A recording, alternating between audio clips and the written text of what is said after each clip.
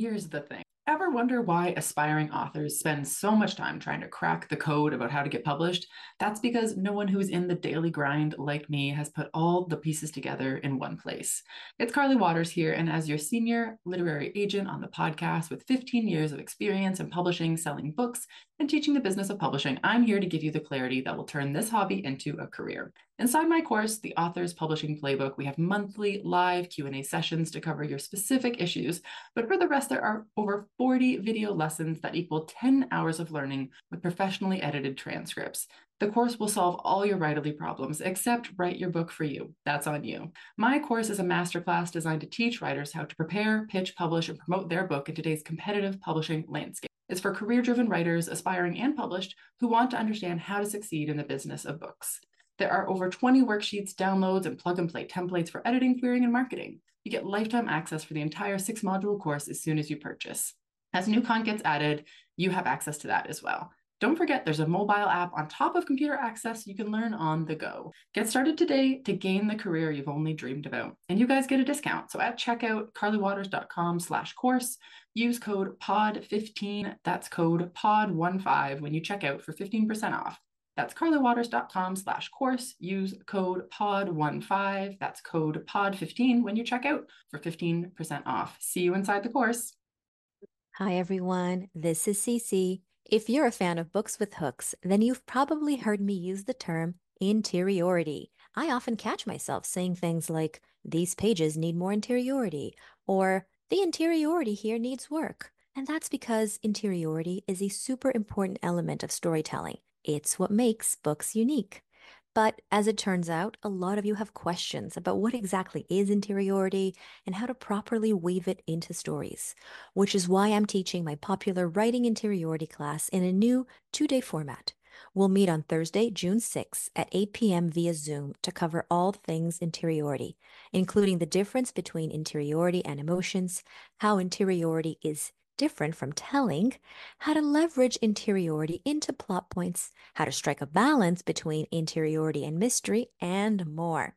And then we'll meet again for a live cozy Q&A session on Monday, June 10th, also at 8 p.m. via Zoom, in which you'll have the opportunity to turn your camera on if you choose.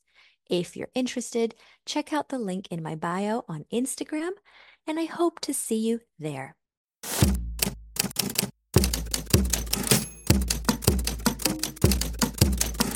Hi there and welcome to our show, The Shit No One Tells You About Writing.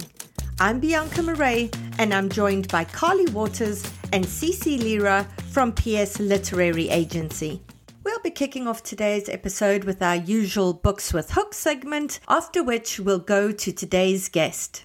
We're kicking off today's episode with a special announcement. We're beyond excited to announce the first ever The Shit No One Tells You About Writing virtual retreat that will be run from 10 a.m. to 4 p.m.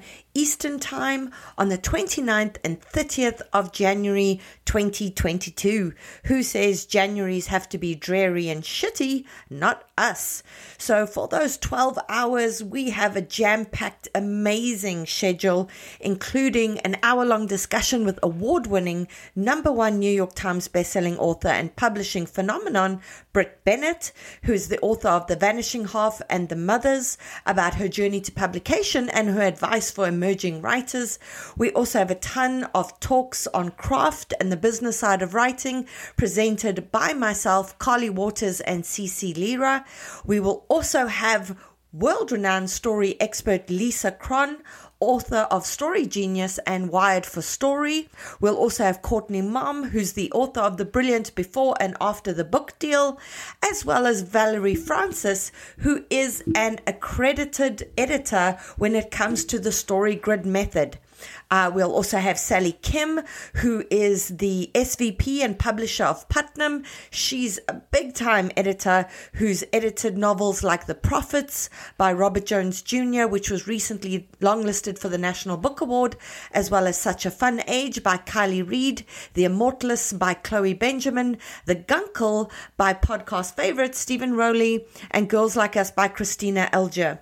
And then there's a ton of other things we'll be doing, like breakaway sessions where you can meet other writers or pick our brains with burning questions that you have. You get to speak to all of the presenters after their sessions in Q&As. We have a ton of prizes we'll be giving away and a lot of really exciting content. So if you're interested, please go to my website, biancamarais.com. Go to the page that has courses and retreats and services, and you'll find more information there, as well as details about costing and a link to book. We are really, really looking forward to seeing you at this amazing upcoming event. Hi, everyone. Welcome to another Books with Hook segment. We're going to start today's segment by leopard crawling right in. Carly, can you read us the first query letter? Dear Ms. Bianca Marais, thank you for considering my query and first pages for your Books with Hook segment on your awesome podcast. I have found it so helpful listening to recent episodes, and I would love to be featured on the podcast. I believe my debut novel, Huntress, may be a good fit for the segment. In this YA dark fantasy, Fair Arsharon meets A Quiet Place in an action-packed adventure of 80,000 words. It is a standalone novel filled with bloodthirsty monsters, a romance under pressure, and a cynical heroine with nothing to lose. The night holds many things: the fear of its mystery, monsters shaped by our wildest imaginations, and the promise of day waiting just beyond its obscure edges. But for Arya, the night is eternal, and the darkness never ceases because her world is shrouded in night until the curse is lifted from the realm. She is a runner of West Mirth, a mountain that lies in the corner of the map, and she's trained for the past 18 years to become a guardian, a chosen runner for her queen to deliver information between the lower kingdoms. Her only desire from this title, however, is to finally leave her granite shelter she is forced to train under until chosen and see the world for the first time, no matter how many vampires currently roam the decayed earth in search of a living body to sink their teeth into. But the immortal night demons are nothing compared to the dark secrets she learns as her first official run as guardian, and she discovers her queen is just as much of a prisoner as she is. Azrael is a watcher, a winged defender of mankind created by the dead gods themselves, and his sole duty is to keep the centuries-old demon entrapped in her mountain to protect the realm from falling to her completely. But when he meets Arya, he realizes this is the girl they've been waiting for, the huntress who is blessed to destroy the queen once and for all. Arya is literally swept away in an adventure she never knew she wanted, given a calling that marks her for death, and faced with a decision that puts the very realm in the palm of her scarred hands. But claiming her destiny may be more dangerous than anything the night might hold, and bringing back the dawn might doom them all. I am a registered nurse specializing in hospice and the end-of-life care. I use my time and experience in the field to express the theme of living every day to the fullest in hopes I can touch young readers and inspire them to live wholeheartedly and boldly. I have attached the first 5 pages of my manuscript below. Thank you for your time and consideration, and I look forward to hopefully hearing from you soon. Kind regards, Alexis Menard. Awesome. Carly, thank you. Cece, what were your thoughts on the query letter? All right, let's break this down into the 3 parts of a query letter. The introduction was excellent. I know the title. I know the genre. I have comps. I understand, sort of like the things that this book is going to cover: bloodthirsty monsters, romance under pressure, a cynical heroine. I know the word count. I always get curious when someone tells me that their heroine has nothing to lose, because I'm always like, okay, so what's at stake then? But at the same time, people pushed to the brink can sometimes work really well. So it's not a no-no by any means. It's just something that I always keep an eye out for, because it's high risk, high reward. The plot paragraphs, I do think it's quite wordy. The first paragraph, the one that starts with "the night holds many things," I think like 90% of that is essentially setup of the world. We don't need the first sentence. The second sentence can really just all be about the fact that it's always dark and it's and there's a curse. We don't need to know all of this emotional setup. All we need to know really is this is the main character, this is what she wants, and this is the journey she's going to go. So I do think that she should trim this down, the author. Specifically, in terms of specific feedback that I can give you, the only plot point there in that paragraph is the fact that she discovers her queen is just as much of a prisoner as she is. And by plot point, I mean the thing that comes after the setup. And I don't really know what that means, that the queen is just as much of a prisoner, but it's okay because it's intriguing. And then the second plot paragraph, I understand that we're going to deal with the trope of the chosen one, which is super popular and can work really well if you put an original twist in it. I did, however, think there was a slight contradiction because there's a line that says, Arya is literally swept away on an adventure she never knew she wanted. But then the previous paragraph told me that her only desire from this title is to leave the granite shelter and see the world for the first time. I mean, given that it's a scary world out there, I kind of think she does want the adventure. So I don't know if the contradiction is intentional, but it did give me pause. And my big question in terms of the plot paragraphs that was unanswered and did give me a little bit of, did make me feel a little confused was, is this dual POV? Because we get who Azriel is and we get who Arya is, but we don't get anything on Azriel's character arc. So if it is dual POV, then I think we need, one paragraph on her character arc, one paragraph on his, and make sure that those paragraphs explain how they come together. And I thought that the last paragraph was super adorable. So I really enjoyed that. Right, Cece, thank you. Carly, what was your take on it? I echo a lot of the same sentiments. The first thing that caused me pause was the title, because there is a popular novel, a Kate Quinn novel called The Huntress. So even though it's a different category, I might just, second guess whether this is the right title for this. Overall, there's quite a balance here between, a really lyrical and voicey pitch, while it is quite jam-packed with a lot of content. So, I found the first sentence really beautiful. The night holds many things for its fear of mysteries. That whole section I thought was really, really beautiful. And it also told us a lot about the world, which was great, right? It's not just a voicey line just to be voicey, which I thought was really well done. I always feel a little bit challenged by dual POV or potentially dual POV novels, because it's not actually told to us whether this is dual POV or, what the setup is, but we do have two characters that this is focusing on, because the Azriel character is mentioned really, really quickly. And I almost wonder if we even need Azriel, because just for the sake of the query, right? Just to kind of keep this query moving as quickly as possible. So I'm kind of just wondering if he's even necessary, obviously for the book, but the pitch is different than the book, right? The pitch's job is to hook us, and the pitch's job is to be as clear as possible. So I would probably combine those two middle paragraphs, potentially cut out Azriel, and just really try to explain to us why we need to follow this character through her journey. It seems really interesting to me. I think the Quiet Place comp is really interesting for this. Obviously that was about noise and this is about light, but I think there's a lot of really interesting similarities there. So yeah, I feel like this might be a case of maybe we just got to rewrite it because it's not, exactly doing everything we want it to do, but it doesn't mean it's bad. It just means, we just have to figure out a way to be as clear as possible. And I just wanted to comment as well on the last paragraph, the author bio paragraph. Hospice and end-of-life care is such an emotional and an incredible job. And I'm just really glad that you have writing as an outlet to kind of balance out all of those big things going on in your life. So well done, you. Great, Carly. Thank you. Cece, what did you think of those opening pages? Can you give us a bit of an understanding of what's in them before you give your critique? Yes, let's do this. So we get a little bit of inner life where the protagonist is telling us that there are 3 rules in the world she lives in. Be quick, be quiet, and be careful. She's sitting blindfolded, and we know that she's done this before for the past 10 years, in fact, all through her training. Eventually, she rises to her feet, and we know that the test is going to begin. An instant later, we see her hand flying to the side of her face because she grabs the tail end of a very, very real, very lethal arrow. And again, remember, this person is blindfolded. And this keeps happening. The test consists of many attacks in the darkness, where she has to use her senses, her training to anticipate threats and stop these threats. And if she does really well, and at the end, she is talking to the instructor, and the instructor tells her, don't get overconfident. Each test will be more difficult than the last. And then she asks, when will the next test be? And the instructor tells her that is for us to know and for you to wonder. And at the end, the instructor tells her, you will no doubt be chosen soon if skill has anything to do with it. And then she smiles because she's really happy that she's chosen. Okay, so that is basically what the scene covers. In terms of my thoughts, I think the rules need to be more specific. Either cut the rules, like don't start with the rules, or like make them really, really specific, because be quick, be quiet, and be careful.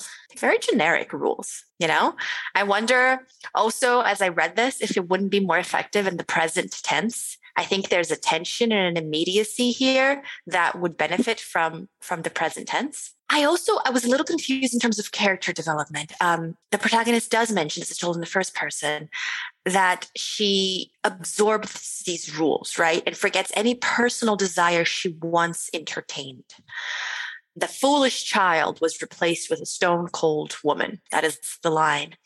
Her juvenile dreams faded into something more rational. It's almost like the same thing is being told to us over and over again, which I don't think we need. I think you can trust your reader to understand the first time. But also, I was a little just, confused, because if she was sold to this mountain as a baby, and we read that she was, how did she once have dreams? How was she hopeful before? The thing about characters who exist in a world that's totally different from ours is, do they remember the before times, assuming there is such a thing as a before? And if they do, then yes, they are probably really different people now. I mean, not that we live in a dystopian world, but think about all of us listening to this podcast right now. We all remember the before times before COVID. And so I was confused about what her state of mind was. I didn't quite understand how she got there, but maybe if I had kept on reading, maybe if I had more than 5 pages, that would have been explained to me. There were some really great lines. The thick fabric in front of my eyes left nothing to the imagination, only a searing blackness that heightened the only senses that mattered. Really liked that. Really liked other lines too that I kept on highlighting. I did think that there should be a little bit more tension since the test is about to begin. She is calm almost, or at least I'm not getting her emotion. It's not bubbling to the surface as I would want it to. And it's an interesting scene, right? Like she's literally grabbing arrows that are being flung in her direction. I loved the line, I was not an assassin, I was a runner. That was a great line. I did think that the sentence where she says there would be more to train, more to work on, and more hurdles to jump before I would feel the fresh air against my face. That's her motivation, right? Like she wants to get out. We know this because of the query letter. I think amp this up. Amp it up. That emotion needs to be introduced and built in a way that makes us feel it with her, as opposed to just drop there with one line. I also think that the dialogue was a little info dumpy. Like she was asking when the next test would be, and she knows that the instructor won't tell her, right? Like this is a world full of rules. So either she was asking on purpose to see if she could get away with it. And in that case, I want the inner life to tell me that. I don't know, maybe she's being strategic for some reason, or she wouldn't ask because she's not unintelligent. And I don't know if the instructor should tell her that if skill has anything to do with it, she'll be the chosen one. Doesn't that kind of remove the reveal later on? The whole thing about the chosen one is that you're unsure. And sure, based on the trope that she will be the chosen one. Just like on rom-coms that they'll end up together. But I don't think you have to say it. I don't know. Maybe it's just me. Carly, what do you think? I found this balance between the meditative state of just being juxtaposed with this catching arrows out of the air a little unbalanced somehow. I don't, as you guys know, fantasy isn't one of my primary categories that I work on, but I've watched the movie Raya and the Dragon a number of times because I have kids and we tend to watch movies over and over and over. And so I would suggest that this person hasn't watched that movie yet. So basically what happens if you haven't seen the movie yet is there's this female girl, we're not sure how old she is, maybe 8, 9, 10. And she is kind of making her way immediately to having this very kind of action-packed moment.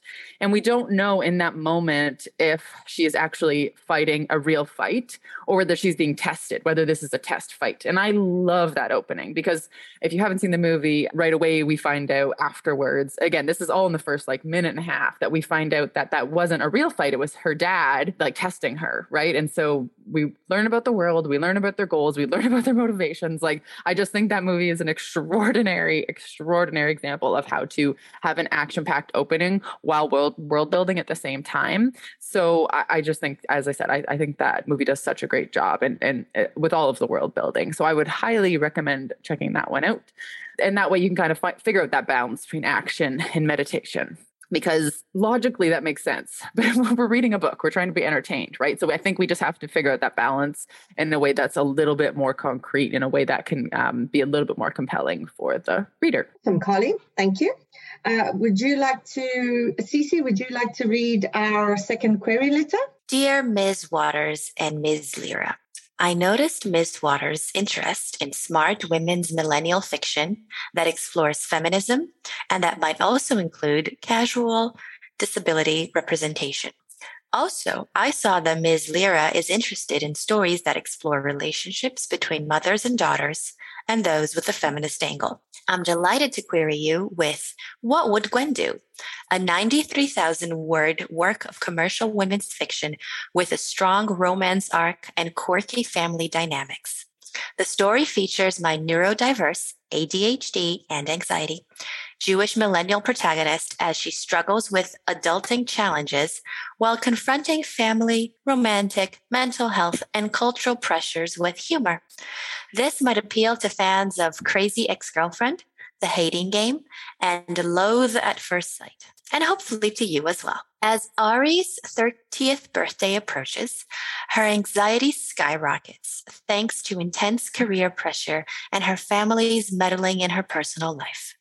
Still, she spurns her mother's advice and Yenta fix-ups, opting instead to pop Zoloft, cling to 90s music playlists for inspo, and fixate on megastar Gwen Stefani for a roadmap to secure a promotion at the music tech startup where she works, as well as to jumpstart her love life. Her competition at work, Brooks, is a Stanford-educated Matthew McConaughey lookalike who charms everyone, including her, unfortunately, with his nerdy Southernisms. But when a concert corporation acquires her employer, all promotions are put on hold, and Ari and Brooks inherit new bosses. One Neanderthal and one backstabbing bombshell who swipes right on Brooks and wants to fire Ari. Channeling Gwen, Ari pivots and secretly finds an angel investor to help fund her own startup. The catch? She must keep her current job until her stock options vest, and she can co-fund a new company. Now Ari's future is on the line. Her parents are in her face, and she's losing the only man with whom she's ever connected. Following her "what would Gwen do" logic hasn't panned out as she'd hoped, which leaves her facing with the most difficult question of all. What should Ari do? An early AOL employee, I experienced the sometimes chauvinistic world of tech. This sexism still remains, i.e., an op-ed in the New York Times on July 4th, 2021.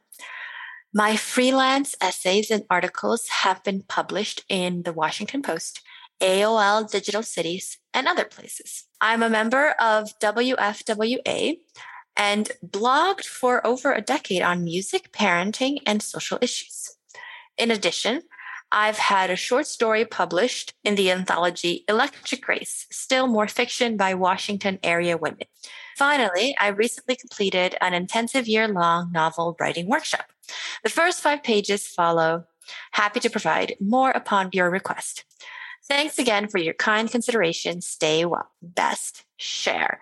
Great. Thanks so much, Cece. Carly, what was your take on the query letter? I thought the first paragraph was great. I really liked this might appeal to fans of X, Y, and Z, and hopefully to you as well. I thought that was a really, really adorable opener, really sweet and earnest, and I liked that. Now, regarding the plot, firstly, let me talk big picture. So the hook is buried in here, and the hook is buried deep.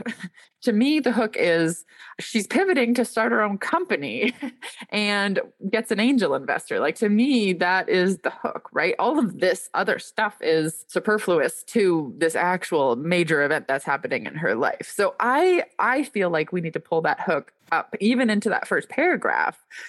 Woman with anxiety and ADHD, has a complicated life and wants to fund her own startup, XYZ, obviously write that better. But, to me, that's the hook, right? Everything else is just padding, to be honest with you, because I also feel like we're not getting at a specific incident in terms of what the inciting incident is. Because if the inciting incident is the family, we need the family story. If the inciting incident is the work stuff, like these bosses, then I think we just have to reverse these 2 paragraphs even, or again, probably just rewrite this whole middle. But I think focusing on that second paragraph is much more important than the first body paragraph, because I'm just not clear on what the author thinks that their hook is potentially, or they're just not focusing their query on the hook. And I think in the way that I think would be really important. The other thing that I think needs a little bit of focus is this line about she's losing the only only man with whom she's ever connected. And it doesn't tell us who that man is. Are we to assume that it's Brooks? Or are we to assume it's her dad? Like, who is this man, that she's connected with in terms of like, who is this person in her life? Could be anybody, right? What kind of connection are we talking about? So I think I would like to be a little bit more clear on that, considering this is kind of pitched as a strong romance arc. The query isn't focusing on romance at all. But for women's fiction, I love that we're focusing on a really exciting kind of like business focused women's fiction. I think that is also the great hook. And I think that's why we have to pull that startup tech stuff out to really tease out what's the most important thing there. I also feel like this Neanderthal and backstabbing bombshell are very like caricature type of characters described here. I don't know if there's a better way to say that, but I feel like, it just seems a little bit caricature-esque for me. But the author bio paragraph was great. And I think there's a ton to work with here. It's just figuring out what we want our hook to be. And Carly, thank you. Cece, what was your take on it? I definitely agree. And I would add to that, your background as an early AOL employee means that there will be so much authenticity in the story. I think that is definitely the hook. That's definitely the thing that would be most interesting to me as a reader. And I would just, absolutely bring that to the surface. Make sure that is very clear in your query letter. Bring it up to the very first paragraph, like Carly said, because it's something that not that many women see themselves represented in books out there, right? Like, and you will be giving the world that if your book does get published. So that's awesome. I also had questions about like what her family meddling means exactly in terms of like where this comes together. Because I do understand that the startup and, the women in tech is definitely a hook and definitely a big part of the story. But the author is also very intentional in telling us this is a romance. So how does her family meddling play into that? Like, is it specific with the romance? Is it about something else? And having read the pages, I think we kind of get a little bit of a sense of that. But I do think it's important to make that clear in the query. I have been raving about this book and I'm going to continue raving, but Dial A for Aunties is such a great book. And it might be something that you want to read because it's a story where the family meddling is directly connected to both the romance that the main character has been, the boy that she's been in love with for years, okay, like the historical romance, I guess you could call it, but also with the not quite romance that is connected to the inciting incident. So, and I mean, obviously we don't have a query letter for that, but I just think it's really important to show how things come together. And I don't quite understand how the family meddling comes together here. And I'm sure it does. So it's all about just bringing that to the surface. Wonderful, Cece. Thanks. Carly, could you give us a bit of an overview of those opening pages? So we are set in a scene with a party. Our character is at a party and they're kind of observing all of their families interacting.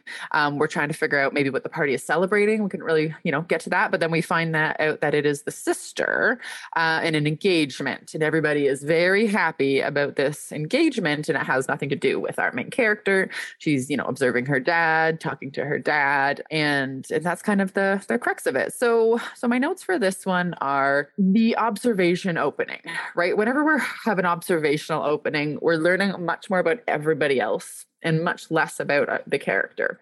I think there is some work to do in terms of this comparison game. When we do have an observational setting, we know that the dad is kind of sneaking away to put some food on his plate. And, the daughter is kind of like, it seems like the daughter is on his side. So yeah, I think there's just something we could do there. What does the mom have to say about her eating habits and things like that, if that's something that comes up, or is it a control issue? But really what we're getting here, I think, is a really lovely father-daughter connection. But my main concern is really just that this is quite observational. So I would really just figure out a way to make this a bit more centering to our main character. So thanks, Carly. Cece, what was your take on it? My favorite part here was the humor. Like, I was laughing at many of the lines, which I'm sure is intentional. So that's great. Like the fact that she mentioned that she's envying the life choices of her mom's cat. And, her dialogue with her dad, like, because her dad's sneaking food and he asks her not to tell on him. And she goes, who died and made me the food police? Or even her observations on Brooklyn. She mentions how she remembers when Brooklyn was wasn't swanky, right? And there's a line that says, Brooklyn was decidedly unswanky then, and it was still hard to see it as anything but. So it's definitely funny, and I like that a lot. The part that felt weird to me is that this felt dated. It's almost like the scene was taking place in the late 90s, early 2000s, maybe even earlier. Just it's small things like, well, I guess the big thing really is the fact that parents nowadays get that working in tech is a big deal. In fact, careers that used to be like the coveted careers, like being a doctor, being a lawyer, these aren't the careers that parents, like the helicopter parents, would push onto their children anymore. And these parents don't seem to get that, which is strange. Is it intentional? And if so, I think that needs to be made really clear. Like my parents are the only parents in the world who don't get this. But I also don't see how they wouldn't, quite frankly, right? Like the world is run by tech companies. Everything we do, it touches like literally all aspects of our lives. So, and they would have, so-and-so, the neighbor's kid who became a billionaire selling his internet startup or something like this. It feels very conservative and very dated. And so if that is intentional, then by all means keep it. But if it's not, then that rang strange to me. That's like my big picture note. Wonderful, Cece. Thank you. All right, I'm going to read the third query letter. Hi, Carly and Cece. It's such a pleasure to pitch you. I loved She Regrets Nothing, and I'm a frequent listener of the Tuesday Clubhouse chats. I hope you'll be interested in my manuscript, I Told My Therapist About You, a cross between good in bed and self-care. Complete at 70,000 words, I Told My Therapist About You is the work of women's fiction about a young Jewish woman insistent on sticking to her life plans, despite all signs that it's aiding her unhappiness. Hannah Ziegler, 22, thinks her plans for a financially secure life are finally panning out. She's in a long-term relationship with her college boyfriend, Henry, and works as an assistant editor in Washington, D.C. But when she has the opportunity to work for the most influential editor since Anna Wintour in the Big Apple, Hannah uproots her life, confident that Henry, who's been a little distant lately, will take the next step in their relationship and join her in New York at the end of the summer. As Hannah crashes on her friend's couch and uses Instagram to pretend like she's living her most glamorous life, despite racking up credit card debt, she becomes close to Nav, their third wheel from college. Over the course of the summer, Hannah tries to push away her growing emotional and sexual urges for Henry's best friend. With the help of her therapist, Hannah is forced to confront her own romantic expectations and the pains of deciding whether to shed the safety nets she's built for herself and step into the unknown. I Told My Therapist About You explores what happens when all your best laid plans get thrown out of a fourth floor walk-up window. I'm a New York City-based reporter who focuses on women, mental health, and technology. My writing can be found in Redacted. Prior to the pandemic, I spoke at women-focused events about budgeting for millennials and finding your place in the workplace as the co-founder of She Spends, a newsletter dedicated to helping women close the wage gap. My platform includes 4,700 Twitter followers and I have a wide network of East Coast writers and editors who I believe would help with book promotion. I studied journalism and history at the University of Maryland. The first 5 pages of my manuscript are attached. I can be reached at Redacted. Thanks for your time, Amanda. Cece, would you like to tell us what you think of that query letter? So the first paragraph is doing a good job of telling me title, comps, word count. I did think that the good and bad comp was a little old, but if this is the comp that you found, that's fine. Self-care is an old comp. I am mentioning this though because I do have notes on the page which have to do with good and bad. So this will make sense in a second. The plot paragraphs. My challenge here was believing that a 22-year-old would even feel this way, right? Like 22-year-olds in 2021 are Gen Z. I am not Gen Z myself, but I went back to school and was immersed in the classroom of, I don't even know, 100 Gen Zers. And for the first 3 days, they thought I was one of them. I'm very proud of this fact. They did not think I was, at the time, 34. But anyway, that's not the point. The point is, she's thinking of being financially secure and married, like at 22. That's not realistic. Like maybe she's super different from most Gen Zers, which is fine, but I think that has to be addressed. I definitely get her, crashing on her friend's couch and using Instagram to pretend like she's living her most glamorous life. I can totally see that, racking up credit card debt. I just don't understand. Like, it seems like the climax is very much like the book will explore what happens when your best laid plans get thrown off out of a fourth floor walk-up window, which is a cute line. But remember, that's called being 22. You're living in a world where there's climate change and financial crisis and pandemics, and the world is really bad out there for people who are 22, for anyone really. But if you're 22, it's just depressing. So I don't understand how this person is like, oh yeah, I'm going to be financially secure. I don't get it. This was the part that was hard for me. I struggled with that. I also think that if the story is going to be centered around a love triangle, it feels like it is, I want to know what's unique about this love triangle. I don't quite see it here, and I'm sure there's something. Bring that to the surface. Give me the unique hook about a love triangle. I really like love triangle stories, so I might be your reader. I just think we need a fresh angle to that. So, yeah, and I really like the last paragraph too. Cece, thank you. Carly, what was your take? I was just kind of chuckling along with Cece, talking about how bad the world is for 22-year-olds. Oh man, those poor 22-year-olds right now. I feel for you. I feel for everybody, as Cece said. But yeah, being young and today's world's really hard. So just coming back to the comps. So I stumbled, as Cece did. Good in Bed, as Cece said, is older. And then self-care, I am lucky to call Lee Stein a friend of mine. And I have read this book and I adore this book. And so I'm trying to figure out what about self-care is the comp here, because this book is very snarky and very self-aware. And I'm wondering if it's the self-awareness of self-care that we're trying to comp, or we're trying to build towards a level of self-awareness. And if that's the case, if that's why it's the comp, then Good in Bed, it's probably not the comp. Number one, it's a bit older. And also that kind of modern Gen Z or millennial self-awareness and ironic commentary on women's lives in terms of like consumerism and beauty and all this other stuff, right? Like that's kind of what that book is about. So I think the comps probably need a little bit of finessing. And one of the other things is I want to know what gets in her way. Because as Cece said, when you're 22, there's a lot of things that get in your way, right? And so I want to know what specifically for this book is getting in this character's way. Whether it is, again, this is work or, just being 22. The other thing specifically that I had a note in this query is a very, very small thing. But I think we're stumbling a little bit with the line, and I think we're missing some punctuation here. But when she has the opportunity to work for the most influential editor since Anna Wintour in the Big Apple, it sounds like Anna Wintour is only special because she's in the Big Apple. So I think we're just missing some punctuation, or we just need to realign some word choices there. But overall, I think it's a very strong query.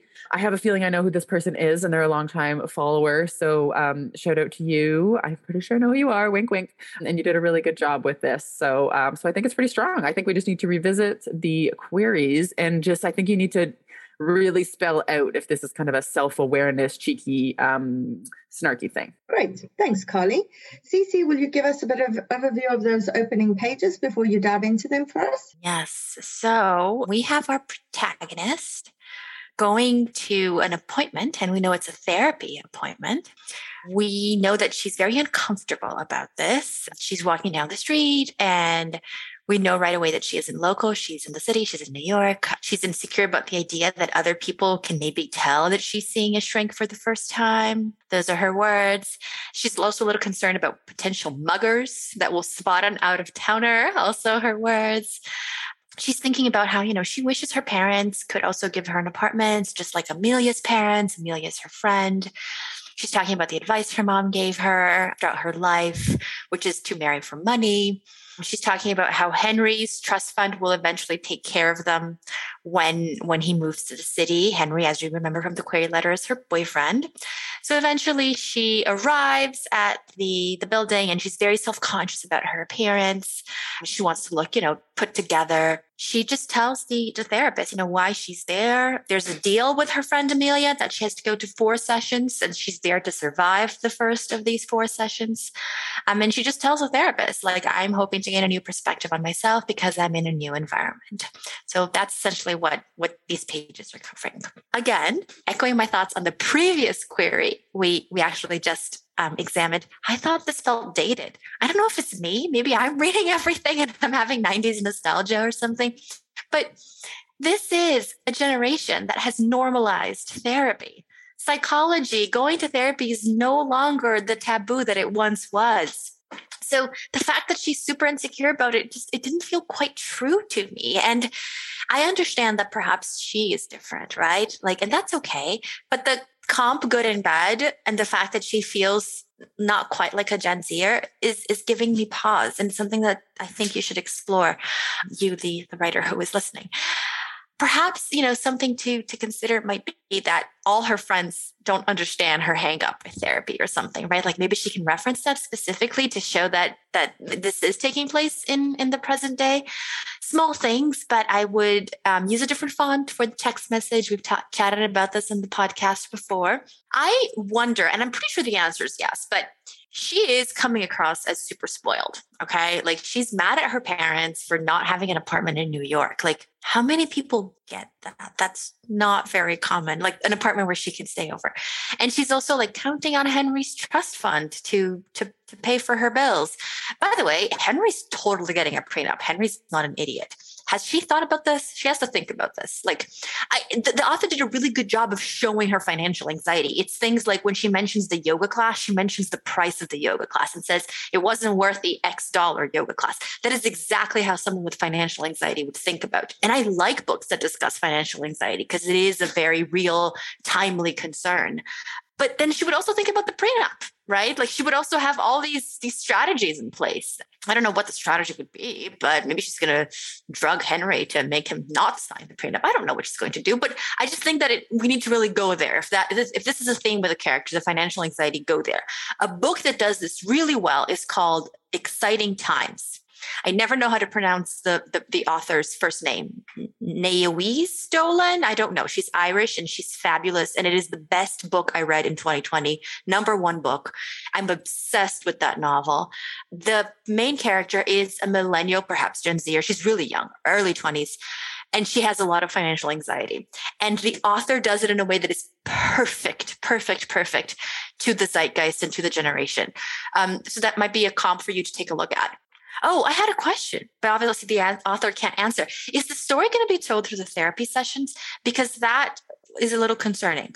Like it's a story within a story, and maybe it's not. Maybe this is just the opening scene. But since the title is "I Told My Therapist About You," I wondered, and I had like a lot of specific questions that were great. Things like, why did you have a deal with your friend Amelia? And why did you pick Henry to be your first husband? Because she mentions how her mom said that she should marry 3 times in her life. Her mom has very strange advice, very strange life advice. So I thought that I had good questions at the end, and I would be curious to understand more about this character's psyche. I just think you have to lean into whatever her quirks are and make it even more, like if it's financial anxiety, make it even more. If she's someone who's like, yes, I am going to marry for money and I'm going to be unapologetic about it, make it even more. Right now, it's almost like you're trying to make it like it's normal isn't the word, but like it's typical and like it's not a big deal. And I think it should be. And again, Exciting Times is a novel that does this really, really well. The protagonist is unapologetic about how pragmatic she is when it comes to money. She's not a good person in the traditional sense of the word, but she's an interesting, wonderfully written person. So that's something I would take a look at. Thanks, Cece. Carly, what was your take on those opening pages? Yeah, I'm going to continue on with the financial conversation. So a couple things. Talking about normalizing therapy. I don't know how much anybody else's therapist costs, but my therapist costs $140 an hour. So if this person is concerned about money, like going to therapy is a huge expense for some people. It's not covered by tons and tons and tons of health plans and things like that. So the fact that we don't learn until the end of the sample that the fact that she is even quote unquote going to therapy is because of this deal she has with Amelia, who is the friend whose couch she's crashing on, to me is huge. Like, I really feel like we're dancing around this issue about money in a way that doesn't really feel all that natural, one, to the setting, but also to the circumstances, right? So that's a little bit concerning to me. Where is this $140 coming from? And again, my therapist isn't even in Midtown Manhattan. So if your therapist is in Midtown downtown Manhattan, you could maybe double that price.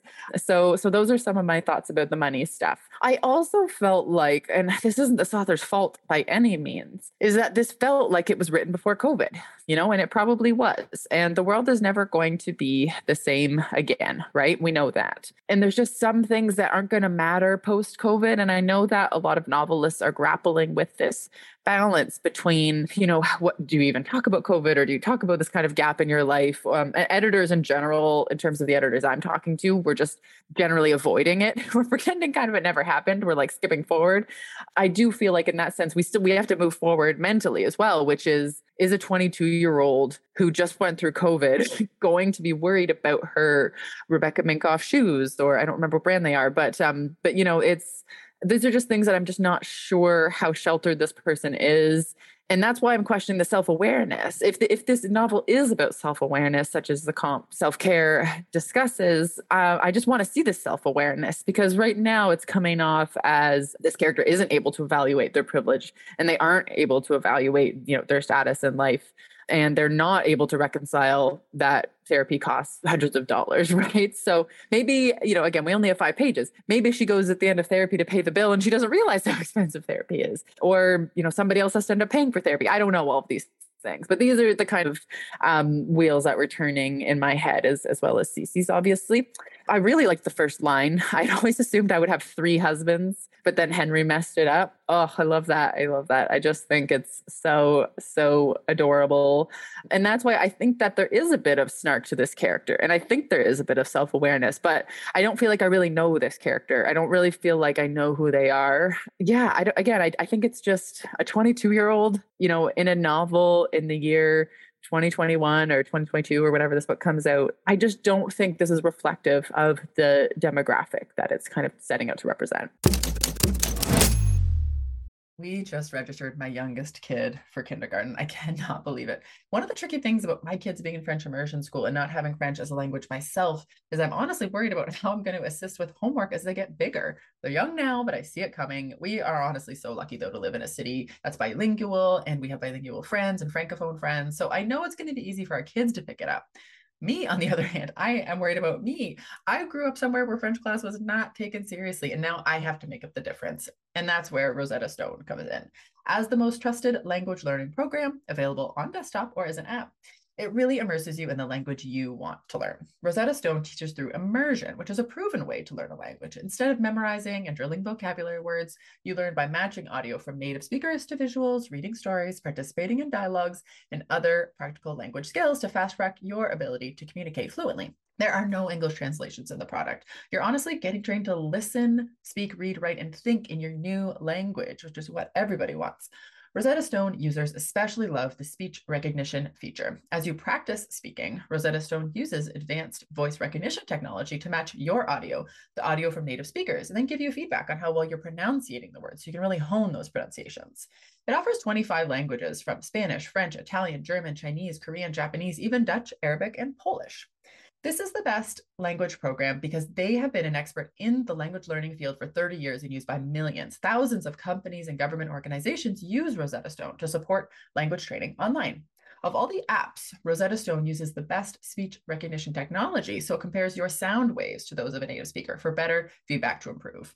They have a patented speech recognition engine called True Accent, which is built into the program. As you practice speaking, you'll get feedback on how well you're pronouncing words. The other language learning apps use speech recognition to detect what you said, but Rosetta Stone tells you how well you said it compared to native speakers. It's like having a personal trainer for your accent. Think about the cost of a 1-month language course. Think about the cost of 1-hour private tutoring sessions. With Rosetta Stone, you enjoy lifetime membership and accessibility on desktop or app.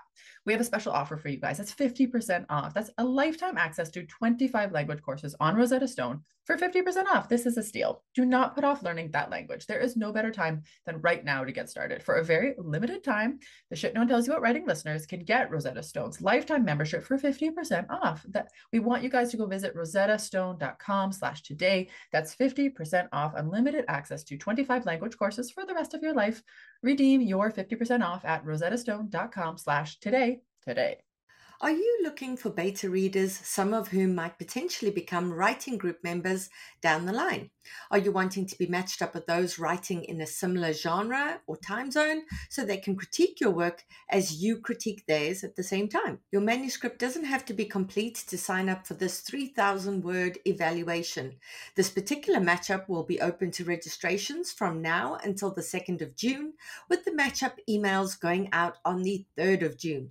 For more information and to register, go to biancamarais.com, look for the beta reader matchup page, and please spread the word. The more writers we have signed up, the better the matches will be.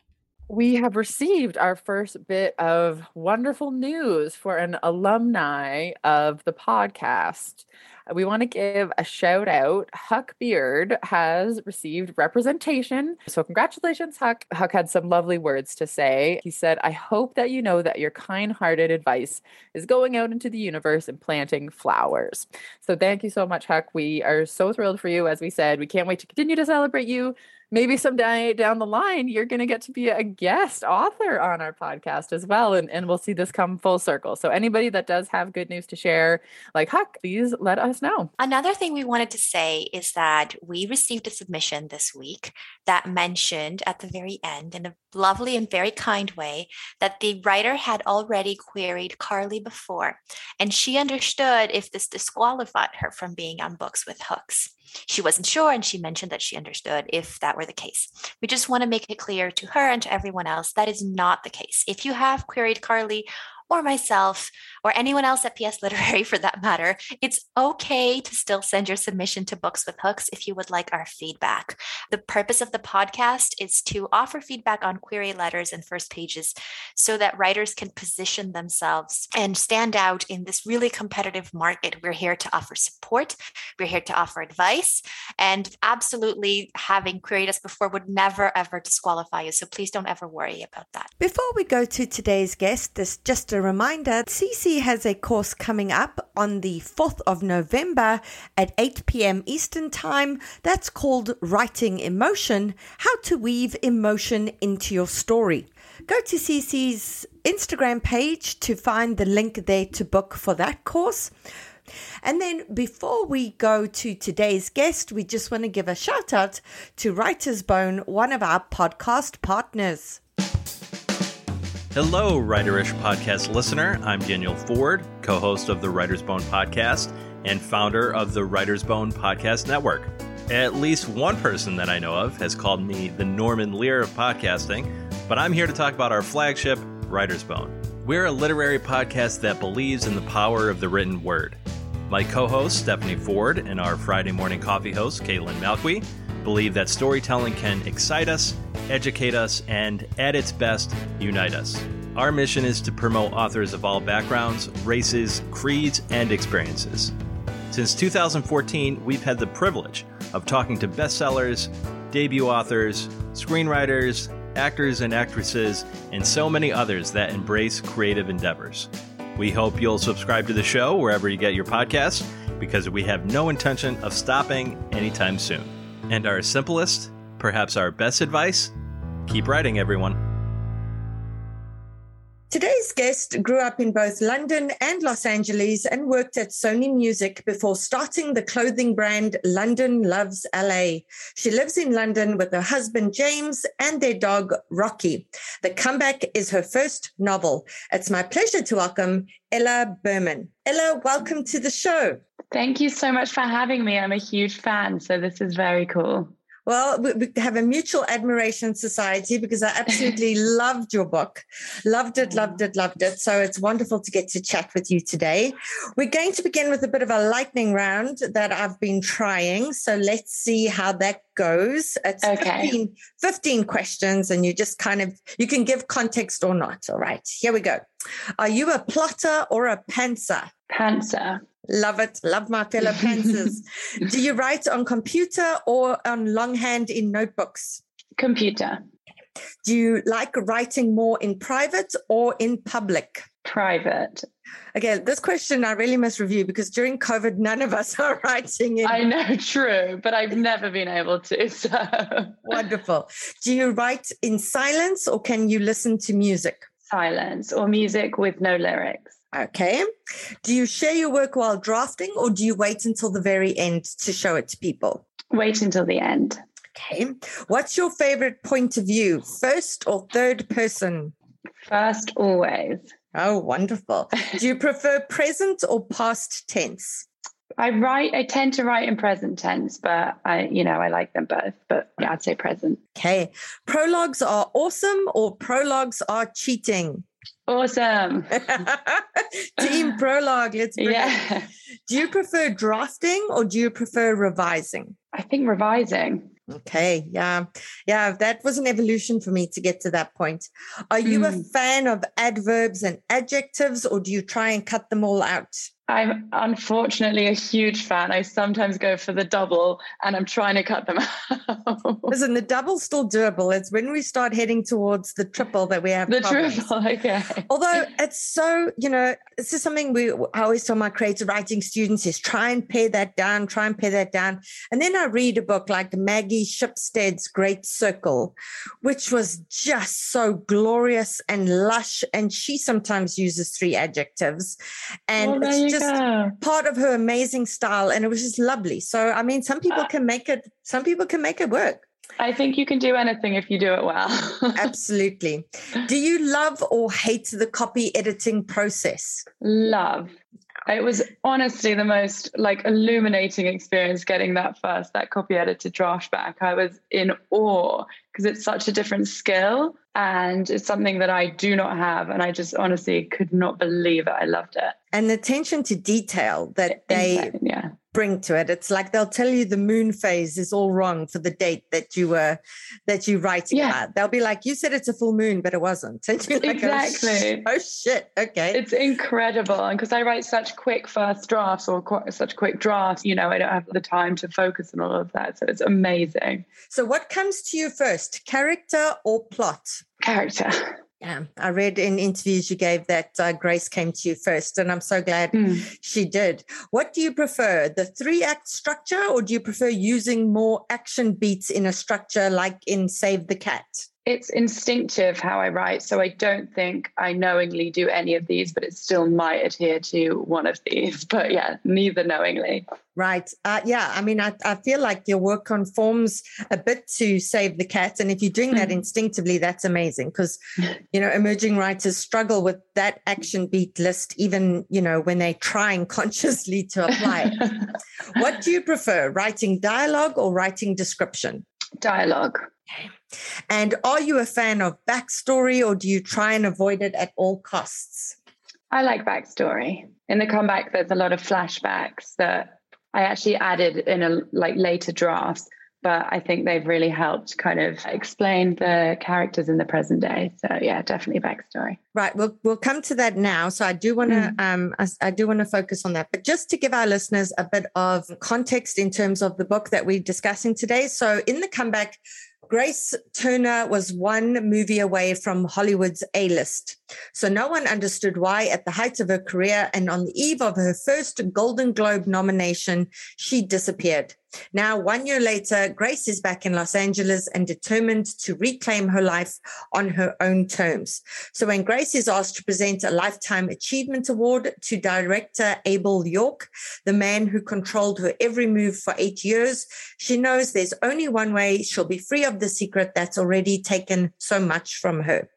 And the comeback is a powerful and provocative story of justice in the Me Too era, a true page turner about a young woman finding the strength and power of her voice.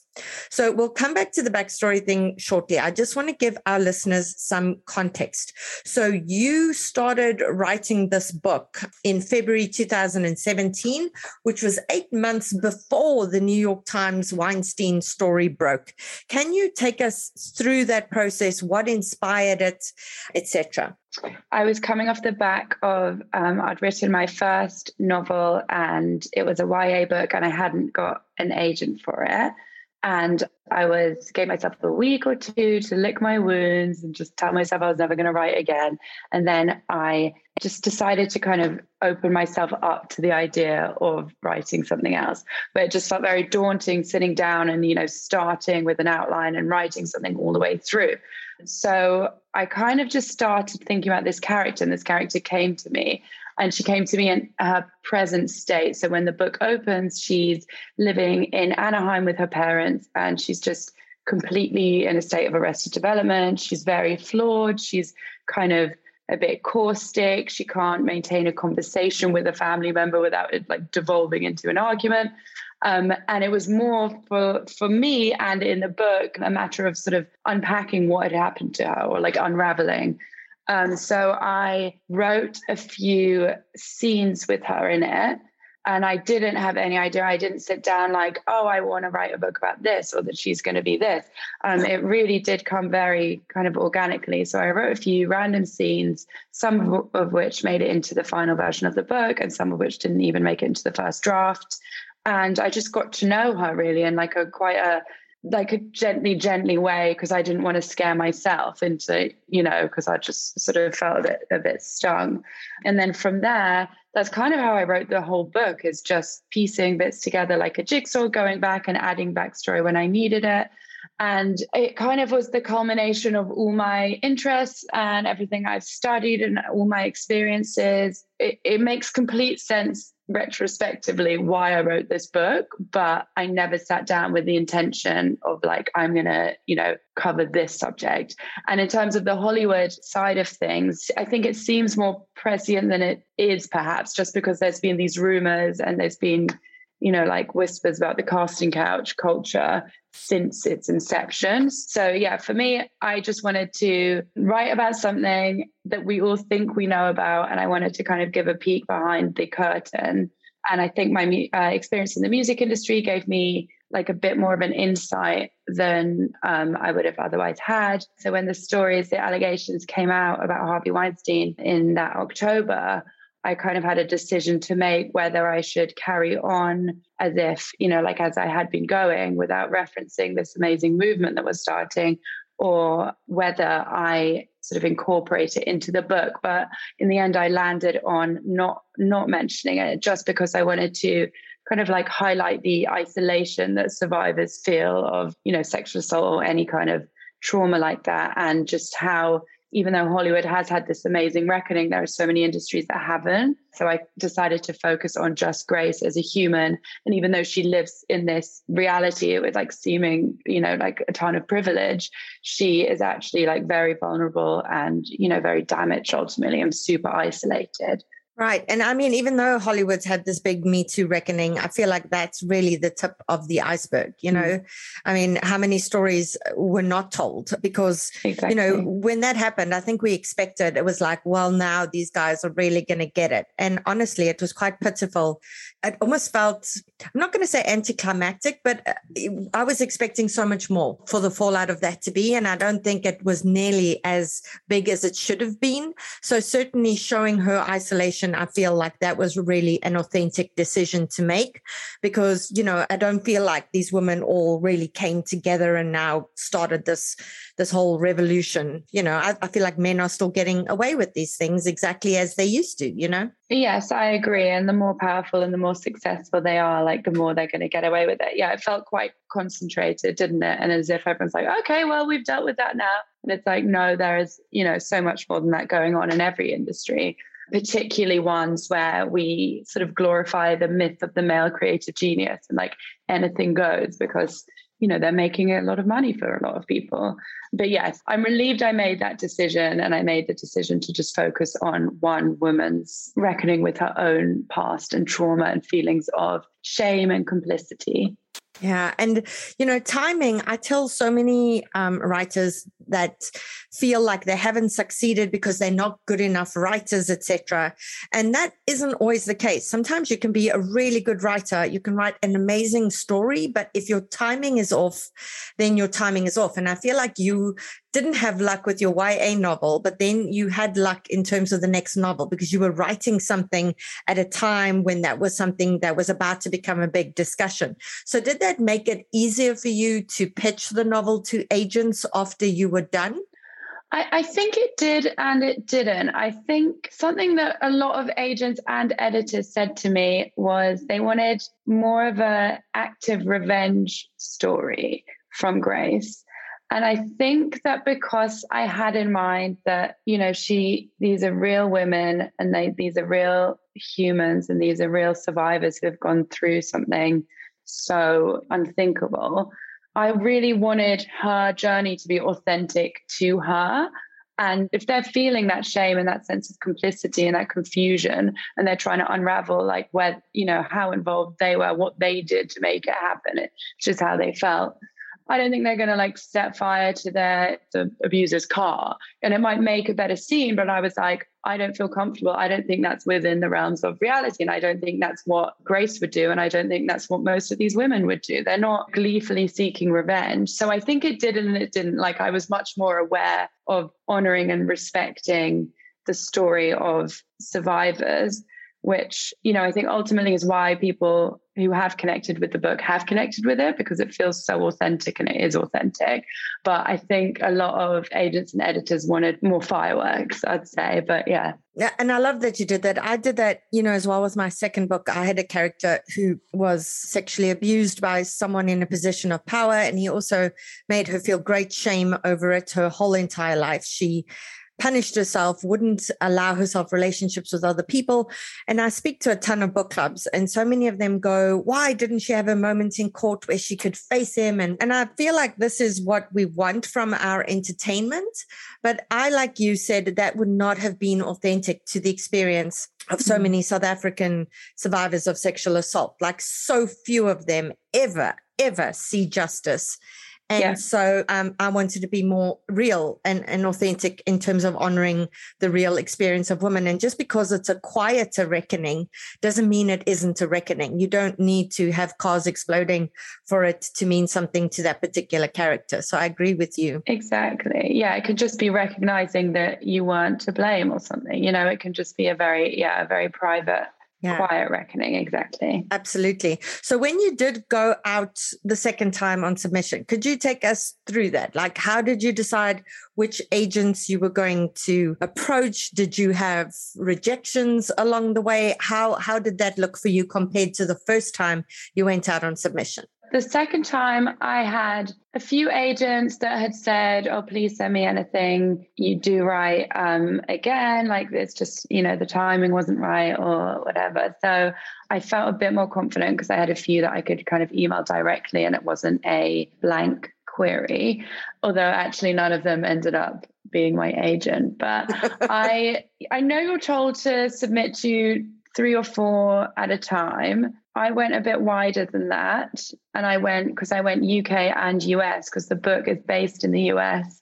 But I'm obviously English and the protagonist is, English living in LA. So I went across the 2 countries and it still took months before I had a response from an agent in the UK. And then I met with her and 2 others and then made a choice because she gave me some excellent editorial notes. So I was like, okay, this is exactly what I need. Yeah, so I went with her and then she got me my US agent and then he went out on submission in the US and I got my deal with Berkeley, a 2-book deal. But yeah, it's still there's sort of rejection at every stage, which is quite interesting. But there's a certain point, I don't know if other people found this, but even when I was querying agents, just any response is just some sort of you feel like you're alive and you're not a ghost and you're doing it. It's just when you don't hear anything, it's just slightly soul destroying. But as you get more and more responses and if there's a bit of praise in them, I remember across the 2 books when I was submitting, I'd highlight, I'd just cut and paste any nice thing they said and put it in a Word document so I could just read it and just remind myself that I was clearly doing something right. Yeah, it is. You do have to be quite resilient. And I think it was it's definitely character building. And I wouldn't have said that I could handle it before. but you sort of just figure it out. And if you really want to do it, then you just have to, be prepared for that. Because every stage, like even when you're published, you can get the most amazing publicity, but you miss out on a list, or you miss out on an award, or you miss out. So it's just all about reframing everything. I think that's so important. Yeah. And, I remember when I was going out and querying, and I would either get these standard rejections or just crickets, complete silence. Yes. I'd be like, how difficult is it to send a damn line as to like, I rejected it for this reason or whatever, because you're just so desperate for anything that you can use. Yeah. And now, having Carly and Cece on the show as agents, I see how many queries they get, and I can, I see the other side of it and how difficult it is for them to try and give each person individual feedback. But, I was like you, if any agent said, oh, I liked it except for this, then I would be like, okay, that's something I can use. I can work on that. Yeah. And getting that praise was absolutely amazing, because then you're like, okay, I can hang on to this as I weep into my cereal every morning that I'm just getting an hour a day of weeping. No, I think that segment is so amazing, and I would have honestly loved it when I was querying, because it's so helpful, and just their notes are just incredible. Thank you. So then when you went out, when your agent went out on submission, how long did it take to land somebody who wanted to buy it? Were there a lot of rejections along the way, or did that process happen quite quickly? There were definitely rejections along the way from there, but my editor, Jen at Berkeley, I think she just really loved it from the start. And we spoke on the phone, and she gave me some notes, and I just really connected with them, and I just loved her. And so I felt quite confident throughout, just having spoken to her and hearing her enthusiasm for it. So I think it was maybe 6 weeks from submission, or maybe a month, but it's a long time to wait. But I think I had that call quite early, so I felt like quietly confident just knowing that she was there. So then when I got the offer, it was snowing. It was like the deadline. And because of the time difference, I think it was an hour past the deadline. And I was like, oh, well, obviously no one's offered. Like I was just sat in my house by myself. Like, okay, I just need to do that. Okay, it's fine. I can do this again. 1 week to lick your wounds, and then we're going again. And then I got the email and the calls, and it was honestly just one of the best moments of my life. And it was snowing. It was very magical. And I liked that I was alone. I think everyone was out. And I think it was just like quite nice for me, because I like to process things myself before I share them, and just having that time to just be like, oh my God, was incredible. Yeah, I'm the same. And what you've said now twice is so important, is this allowing yourself to feel that rejection, to feel devastated, to feel all of those things. And I'm the same, so I'll feel something hugely, and I'll feel it for like a week where I don't want to get out of bed, and I'm just like, this is devastating. And then after a week, I'm like, okay, that's enough wallowing, get the hell out of bed and start on the next thing. And that is the thing, is not giving up, is feeling it, definitely feeling it. And then saying, okay, now I'm going to do it again, and I'm going to do it better this time, Yes, exactly. You just use it all.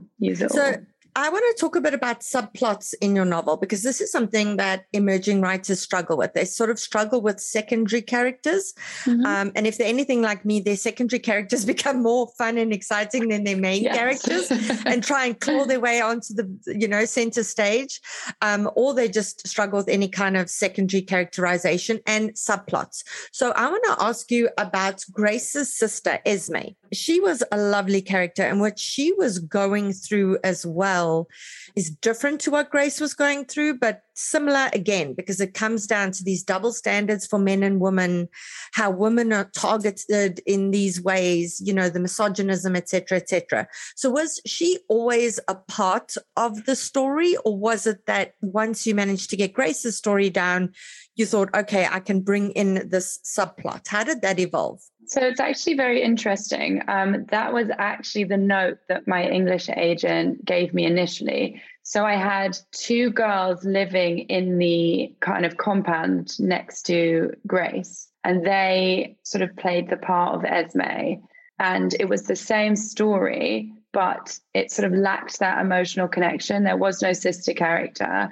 and that I had them in there from the start. I had that story. I had the double standards, the sexting, the bullying subplot, just because I knew I needed to show Grace's redemption and humanity somehow. And I figured it wasn't necessarily, you're never going to be completely healed by the end of the book with her parents. Those wounds were so deep, or with her partner. It's hopeful with all of them by the end. No spoilers, but I knew that I wanted to see her doing something that was selfless, because she can be quite self-absorbed, and I wanted her to be sort of not knowing how to do it, but putting herself out there. And so the agent my English agent, she had read it and she really liked the subplot, but was like, I think it would just give a lot of, more emotional heft if it was a sister character. And that straight away, because I have a sister, we're 2 years apart, was so close. And I was like, oh, of course, that makes so much sense. Like, it just clicked. So writing Esme in was one of my favorite edits, I think. And it was surprisingly easy. It was like she'd been sort of waiting to be written in, like everything, all the scenes at home, the reason Grace left Anaheim, everything just clicked into place. So I'm so grateful. And now I can't imagine the book without her. She's one of my favorite characters too. Yeah. And when you get that kind of feedback and you just go, oh man, why didn't I think of that? Then know. Because so often you get feedback and you're like, I don't know. And then you'll hear something and you'll be like, oh, yes. And like you say, it's like the character was just kind of waiting off stage for their moment. Yeah. And then come on. One last question is in terms of your research, because the one thing that struck me so much about Grace is this thing of how these child actors become completely, I don't want to say useless, but they are kind of useless in life because they have people surrounding them who do everything for them, who are constantly telling them kind of how amazing they are. They don't have to learn how to boil a kettle. They don't have to learn how to make toast or, basic things that other kids grow up in the world doing. There's moments where Grace is completely flummoxed by like a kettle, or if somebody does something for her, she's like, am I supposed to pay them now? Because this is what she's used to doing. How did you access that part of her character? Is this just something that you absorbed by being in LA, or is it that you had to do a lot of research on child actors? I did do quite a lot of research on child actors. I listened to a lot of podcast interviews. I spoke to a few people in the industry and sort of once I'd written it more to fact check. But yeah, my family and I used to go to Los Angeles for the summers. And occasionally, if we were there for a long time, we'd stay at this very strange apartment complex called Oakwood, which is where a lot of kids from around the US would stay with normally one parent while they were there for, pilot season, or they were trying to make it as actors. And I remember even being struck as a child just how strange the dynamic was, and how their parents, it often didn't seem like they were their parents, like they were sort of there to serve the child in a way that wasn't something I was familiar with. And yeah, it was just very odd. And it got me thinking that if that child became successful and the family became dependent on them financially, then I guess what that would do for the power dynamics within a family, and like whether you could instill all the values that you wanted in your child if you weren't around them all the time, and if they were the ones supporting you. I did a lot of research, but it was also, it was just that I think those strange summers really stuck with me, because the kids would all give you their signed headshot at the end of the summer as a parting gift. My sister and I were like, what the hell is this? We might have a Polaroid. But I did recently watch a documentary that a former child star, whose name has just slipped my mind, made that was amazing on it as well. And yeah, I just think it's such an odd dynamic. Yeah, just going back to secondary characters again, Abel's wife was also amazing secondary character. So you did a really phenomenal job there, proving, to our listeners that you don't spend all of your time on your main characters. You certainly spend time on those secondary characters as well, because that supporting cast brings in all other kinds of subplots, sub-themes that really allow you to explore all kinds of things that you wouldn't be able to explore without them. Ella, thank you so much for taking the time to chat with us and to share all of this. For the listeners, get The Comeback. It is a page turner. It's so riveting. But besides that, Ella's social commentary is just amazing. She slips in these little nuggets of insight in terms of human nature that I was just busy highlighting these things because that's the kind of thing I absolutely adore in a novel, besides the fact that the plot, of course, has to be wonderful. And coming back again to what Ella said, that, you know, there were agents who wanted her to change her plot to make it more commercial in terms of how books should be. And, you know, we discuss this in the podcast all the time with our agents because they are trying to come up with ways to make it easier to sell your books. So they're going to suggest things and we're going to suggest things to make the story perhaps more riveting or engaging. But it's always your story and it's always your vision that it comes down to. And just like Ella did, you can say, that is not what I'm trying to do with the story. And you know, then you find another agent or someone else who's going to support that vision that you have. So it's very important to stay true to your characters and your story. Ella, thank you again. It's been wonderful chatting with you. Thank you so much for having me. This has been so fun. And that's it for today's episode.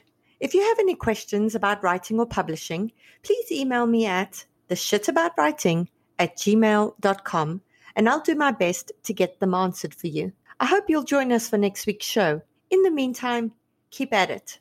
Remember, it just takes one yes.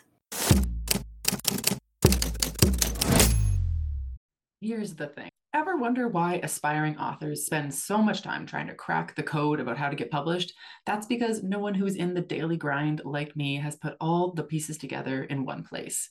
It's Carly Waters here, and as your senior literary agent on the podcast with 15 years of experience in publishing, selling books, and teaching the business of publishing, I'm here to give you the clarity that will turn this hobby into a career. Inside my course, The Author's Publishing Playbook, we have monthly live Q&A sessions to cover your specific issues, but for the rest, there are over 40 video lessons that equal 10 hours of learning with professionally edited transcripts. The course will solve all your writerly problems, except write your book for you. That's on you. My course is a masterclass designed to teach writers how to prepare, pitch, publish, and promote their book in today's competitive publishing landscape. It's for career-driven writers, aspiring and published, who want to understand how to succeed in the business of books. There are over 20 worksheets, downloads, and plug-and-play templates for editing, querying, and marketing. You get lifetime access for the entire 6-module course as soon as you purchase. As new content gets added, you have access to that as well. Don't forget, there's a mobile app on top of computer access you can learn on the go. Get started today to gain the career you've only dreamed about. And you guys get a discount. So at checkout, carlywaters.com/course, use code POD15, that's code POD15 when you check out for 15% off. That's carlywaters.com/course. Use code POD15, that's code POD15 when you check out for 15% off. See you inside the course. Hi, everyone. This is Cece. If you're a fan of books with hooks, then you've probably heard me use the term interiority. I often catch myself saying things like, these pages need more interiority, or the interiority here needs work. And that's because interiority is a super important element of storytelling. It's what makes books unique. But as it turns out, a lot of you have questions about what exactly is interiority and how to properly weave it into stories, which is why I'm teaching my popular writing interiority class in a new 2-day format. We'll meet on Thursday, June 6th at 8 p.m. via Zoom to cover all things interiority, including the difference between interiority and emotions, how interiority is different from telling, how to leverage interiority into plot points, how to strike a balance between interiority and mystery, and more. And then we'll meet again for a live cozy Q&A session on Monday, June 10th, also at 8 p.m. via Zoom, in which you'll have the opportunity to turn your camera on if you choose. If you're interested, check out the link in my bio on Instagram, and I hope to see you there.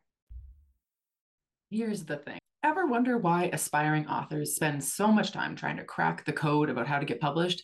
That's because no one who's in the daily grind like me has put all the pieces together in one place.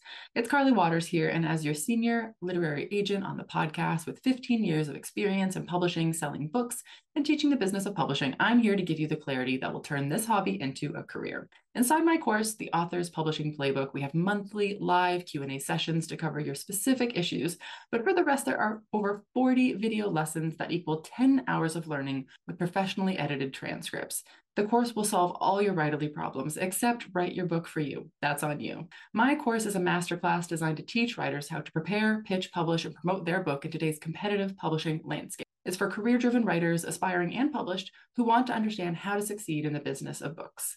There are over 20 worksheets, downloads, and plug-and-play templates for editing, querying, and marketing. You get lifetime access for the entire 6-module course as soon as you purchase. As new content gets added, you have access to that as well. Don't forget, there's a mobile app on top of computer access you can learn on the go. Get started today to gain the career you've only dreamed about. And you guys get a discount. So at checkout, carlywaters.com/course, use code POD15, that's code POD15 when you check out for 15% off. That's carlywaters.com/course, use code POD15, that's code POD15 when you check out for 15% off. See you inside the course. Hi everyone, this is Cece. If you're a fan of books with hooks, then you've probably heard me use the term interiority. I often catch myself saying things like, these pages need more interiority, or the interiority here needs work. And that's because interiority is a super important element of storytelling. It's what makes books unique. But as it turns out, a lot of you have questions about what exactly is interiority and how to properly weave it into stories, which is why I'm teaching my popular writing interiority class in a new 2-day format. We'll meet on Thursday, June 6th at 8 p.m. via Zoom to cover all things interiority, including the difference between interiority and emotions, how interiority is different from telling, how to leverage interiority into plot points, how to strike a balance between interiority and mystery, and more. And then we'll meet again for a live cozy Q&A session on Monday, June 10th, also at 8 p.m. via Zoom, in which you'll have the opportunity to turn your camera on if you choose. If you're interested, check out the link in my bio on Instagram, and I hope to see you there.